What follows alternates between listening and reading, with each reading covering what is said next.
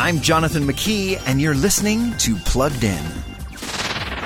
This is the school that I bought for you guys so that Schwoz and I can teach you how to be superheroes. Nickelodeon just made network history by casting its first trans teen actor to play a role in a series, the Henry Danger spinoff, Danger Force. The cable network's newest live-action kids show premiered in 2020 and is now in its second season. Each episode's around 20 minutes, packed with laugh tracks, action, and mild stage violence.